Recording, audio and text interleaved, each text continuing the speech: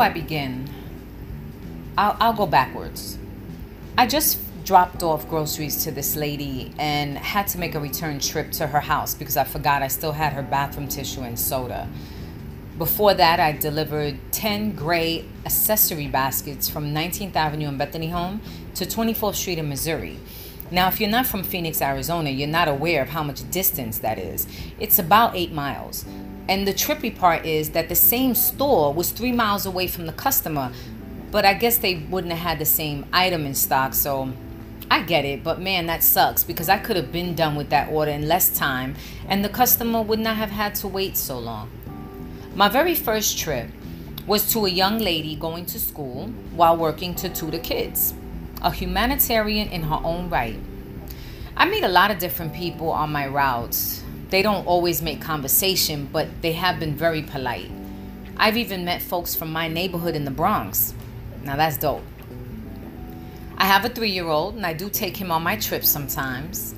He's very patient, entertains himself, and is very sweet to the people. I don't take as many trips with him because by the 3rd one, he's over it. So I make my trips worth it. So if I do less than I would want to do, I make sure they're gonna pay out well.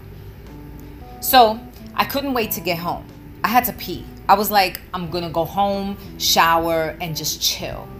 Freedom, my son, was so happy to be home. I can tell he had enough. To be able to come home, I am thankful. And get him settled in so he can run around and play is a blessing. I can only take so much of the outside, to be honest with you. I get overstimulated and I need a timeout. It doesn't necessarily mean I need quiet. I just need to be in my space.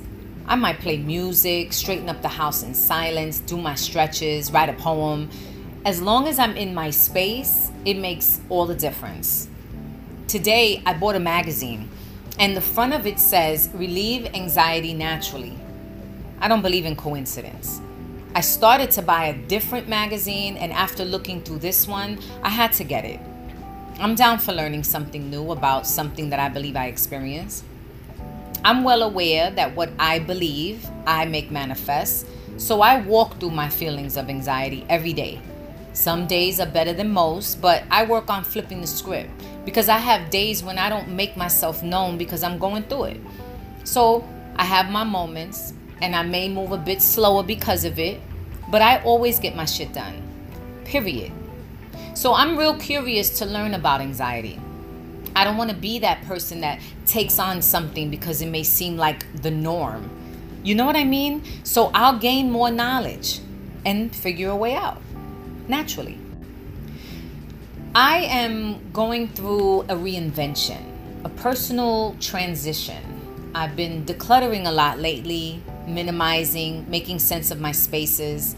I feel like I owe myself something, and I believe that I not only need to make room in my heart for the blessing, I have to make room in my home, move things around, throw things out, showcase the important things in my life that make me feel good. I don't want anything in my home that when I look at it, I'm frowning or regretting it or tripping over it. I'm on this tip where if it doesn't serve me positively, then it's gotta go. I've given away a lot of clothes, kitchen stuff, shoes, toys, clothes that don't fit my kids anymore. I mean, for real, holding on to things that don't serve you anymore is psychological shit. There's something not right within. Pay attention. See if that's what you're doing. Don't lie about it. Be honest with yourself. Show up for your ass. So that's my plan. Show up for myself. You know, I never make New Year's resolutions, but this year, 2018, that was my resolution, to show up for myself. Have I been successful? Oh, yes. Because even though I've made bad decisions this year or been naive about some things, I've owned it. And I make sure I don't repeat it. See? Showing up doesn't mean perfection. It just means that you get it. You get that it's not going to be easy. So you work on clearing your intentions going forward. Be well, ladies and gentlemen. Be great. Be. And that's it.